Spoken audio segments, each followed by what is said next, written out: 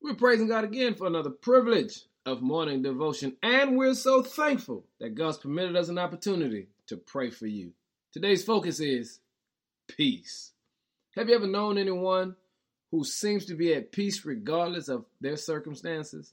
And then on the opposite side, there's some folk that seemingly have perfect circumstances but can never find peace.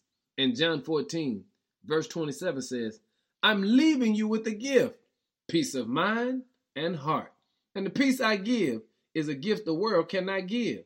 So don't be afraid and don't be troubled.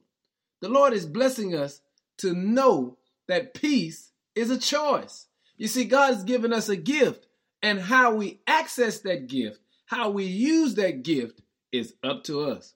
And today, I choose peace.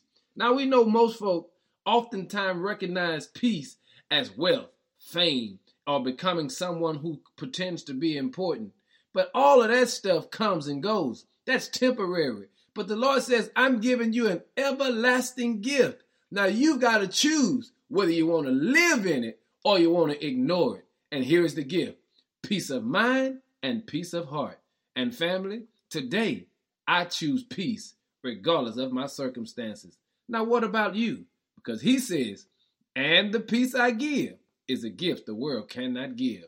So don't be troubled and don't be afraid. I choose peace. What about you? Be blessed today. Peace.